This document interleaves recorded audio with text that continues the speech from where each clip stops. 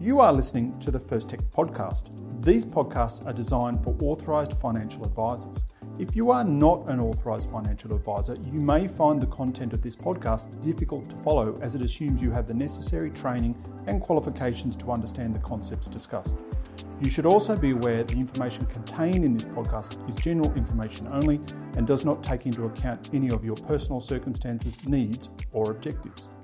It was recently confirmed that the general transfer balance cap will increase by $200,000 to $1.9 million from the 1st of July this year, the second time it's increased since commencement.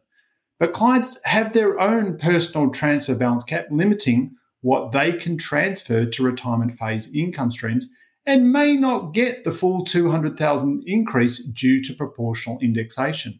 So how does this proportional indexation work? And is there a benefit in potentially delaying starting an income stream to get the bigger increase? Hi, I'm Craig Day, head of the First Tech team, and joining me is Tim Sanderson, one of my senior technical services managers. G'day, Tim. Hi, Craig. How are you? I'm not too bad. Self? Yeah, going well, thanks. Excellent. Good for a steamy Friday afternoon. Now, first of all, the general transfer balance cap going up by a startling $200,000 for the 23-24 financial year, so next year. This is a big increase. Was it expected or even a possibility?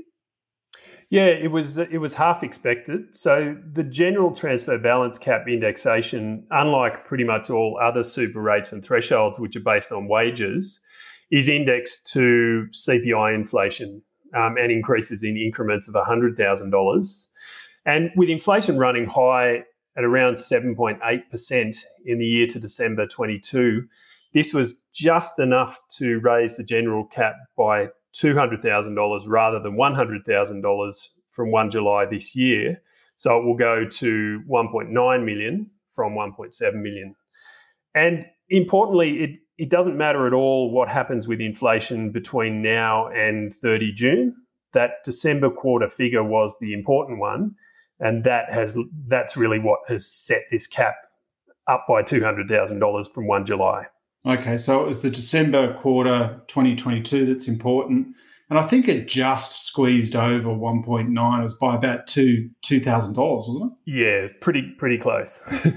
Okay, so when it comes to the amount a client can transfer into the retirement phase, as I mentioned in the beginning, they have their own transfer balance cap. However, the general transfer balance cap still is important as it actually determines what a client's personal cap is in the year that they start their first retirement phase income stream. So I suppose once a client has a personal transfer balance cap, they may get a proportion of any increase in the general cap. So, for example, on the 1st of July this year? Yeah, exactly right. So once a client has a personal cap, then any future increases in the general cap gives them a proportional increase in their own cap.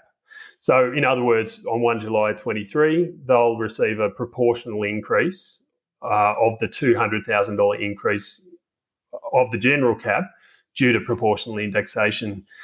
Now, we have an article on our site that explains the proportional indexation steps in more detail, but at a very high level, it's really based on looking at the highest transfer balance value any time in the past, expressing that as a proportion of the client's personal cap at the earliest time that occurs. And then from there, looking at the unused part of their cap and giving them and that's known as their unused cap percentage, and that determines their proportional indexation. Okay, so as a simple example, let's say I started my first retirement phase income stream. I keep on saying that, just an account-based pension. Let's say this year in 2022-23 for, let's say, 1.02 million. So what would be my personal transfer balance cap increase on 1 July? Okay, so your initial personal cap would have started at $1.7 million because that's the general cap when you started your income stream. Yep. So and then based on your highest transfer balance account value, 1.02 million, divided by your cap at that time, which was 1.7 million, that means you've used 60% of your cap at that time. So your unused cap percentage is then 40%. So that means you'd get a proportional indexation of 40% of the 200,000 increase in the general cap. So your personal cap would increase by $80,000 to 1.78 million on 1 July 23. Okay, I suppose it's also important to note that as these proportional indexation rules are based on my highest ever transfer balance account value. So a transfer balance account is simply just what the ATO uses to track people against their transfer balance cap. So it's just a simple credit and debit kind of ledger thing. But we always use the highest value there. So in the example you just used, it actually wouldn't matter if I had made commutations from my income stream. So in that case, I get a debit, so my transfer balance account value would fall in that situation. But I'd still only get 40% indexation or 40% proportional indexation because I'm looking at that highest ever balance. So what about for someone who did use all of their transfer balance cap at one point? They wouldn't get any indexation at all, would they? No, that's right. So once a client, while proportional indexation still technically applies to a person like that, their result is going to be zero indexation. So basically, once a client uses all of their personal cap at any time, then any time in the future from then, they'll get no further indexation when the general cap goes up. So for example, if I used all of my $1.6 million personal cap back in 2018, that's what it was at the time, then my personal cap remains at $1.6 million permanently into the future. So when I think about this increase for those people is just merely an academic exercise. They're not going to benefit. It doesn't relate to them at all. That's right. In terms of their personal cap, they don't need to be concerned with any changes in the general cap. Okay. So as I mentioned at the start, by the time we get to 1 July, the general cap will have then increased twice, right? So first on the 1st of July 2021 when it went from 1.6 to 1.7, and then again on 1 July this year when it goes from 1.7 to 1.9. So this presumably means that some clients will have 2 rounds of proportional indexation depending on their circumstances. That's right. So if their first retirement phase income stream commenced before that first round of indexation on 1 July 21, then proportional indexation may apply to them both on 1 July 21 and also this 1 July as well.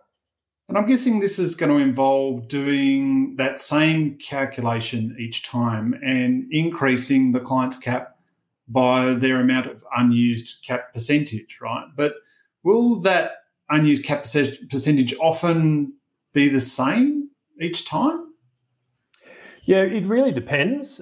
If, for example, I commenced my first retirement phase income stream prior to 1 July 21, but then I didn't commence any more in the 2 years that followed between 1 July 21 and 30 June 23, then it would be the same unused cap percentage that would apply in the second round of indexation, and that's used obviously to determine my proportional increase.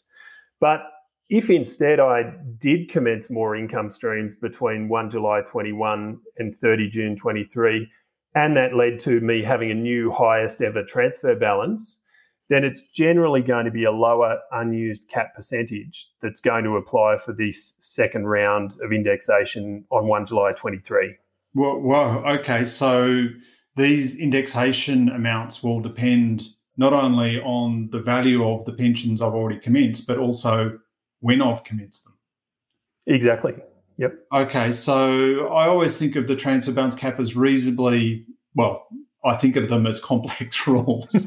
And now they just got to be very complex rules, particularly as these caps get indexed. So when I also think about that, okay, so what does that mean? It means, I suppose, from 1 July this year, I could, if I was an advisor, my retired clients that have commenced account-based income streams, they could have a cap of either 1.9 million, if they've just commenced their first retirement phase income stream on or after the 1st of July this year. Or they could have a cap somewhere between 1.6 and 1.9 due to either one or two rounds of proportional indexation. Or I suppose they can have a cap of, as we said before, of 1.6 due to fully utilising their cap before 1 July 2021. So anywhere between 1.6 and 1.9. So, complicated, right? So as you mentioned, we have an article on how to calculate all this, and this is going to be important for some people to go and have a look at. But I suppose clients will be able to get some of this information off the ATO MyGov site. Is that right? Yeah, that's right. So if a client goes into ATO online services via MyGov, they should be able to see some cap information. So their most recent personal transfer balance cap, their highest ever transfer balance, and also whether they're entitled to proportional indexation. But depending on whether the ATO makes any changes there in the lead up to 1 July, that information's not necessarily going to be enough to work out all clients' personal caps from 1 July 23. And it's also likely that the ATO's site, the online services, won't actually show the client's new personal transfer balance cap until sometime after 1 July 23. So potentially a little bit hard to work out in the interim. We also need to factor in the currency of that information available with the ATO, given potential reporting delays of transfer balance cap events, which may well depend on the type of fund that a client's in. Yeah, I would imagine SMSFs, there's going to be a real delay there. Yep.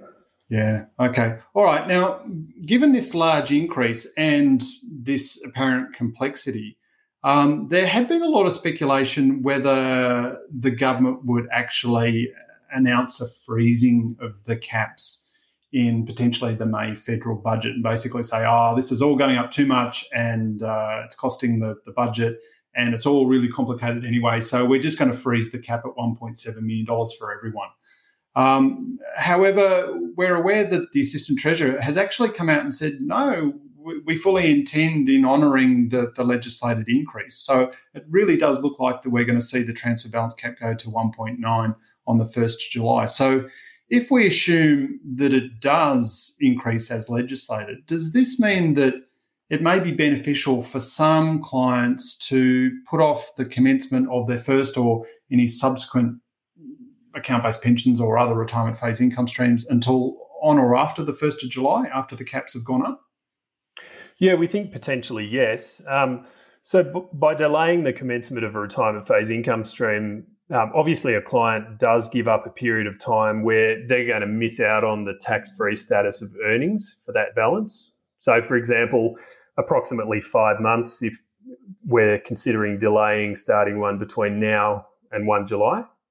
But the other side of, or in giving that up, it could potentially lead to, by delaying, having a permanently higher amount in retirement phase, which may in many cases outweigh that benefit. So as an extreme example, a client could delay commencing their first retirement phase income stream from now until 1 July, and that could give them an additional $200,000 permanently in retirement phase because they get access to the full indexation of the general cap. Even if they only had a 50% unused cap percentage, then by delaying the commencement of a further income stream, they'll be able to still get an extra $100,000 permanently into retirement phase. But it's also important, I think, when undertaking this consideration, thinking about whether a client will actually ever benefit from the increased cap that the indexation will provide. So for people who will likely never use any of their full cap, delaying commencement is really not going to benefit them in any way. And it's important in that calculation to take into account just the client's income streams, but also any future death benefit income stream that they may receive in the future. Yeah, you make a really valid point. So we've already pointed out those people that have already commenced a pension up to their transfer balance cap, whether that be 1.6 or 1.7, they're not going to get any future indexation. So therefore, these changes are a moot point for them. But here's another group of people that these changes are completely moot point for. If a couple is to combine only ever going to have $800,000 or $900,000 in super, be nowhere near this increased transfer balance cap of $1.9 million, this is also just an academic exercise. They're never going to have the money to fully utilise the transfer balance cap, so this increase is pretty much irrelevant to them. Exactly, and no reason for them to be delaying any commencement of income streams to get some sort of higher cap that they're not going to take advantage of. Yeah, okay. Now, as you mentioned before, we do have an article on this. So if you've got clients really thinking about doing this, delaying, or just wanting to know what their increase in the transfer balance, their personal transfer balance cap is come 1 July, jump on and have a look at that article because, we've deliberately avoided going through the calculations where you get people starting pensions, before 1 July 2021 and then after 1 July 2021 because it gets horribly complicated and we'd lose everyone really quickly. But if you've got clients in that situation, really important, give us a call or have a look at that article. Okay, I think that probably covers everything. Thanks, Tim. Thanks, Craig. And thanks, everyone, for listening.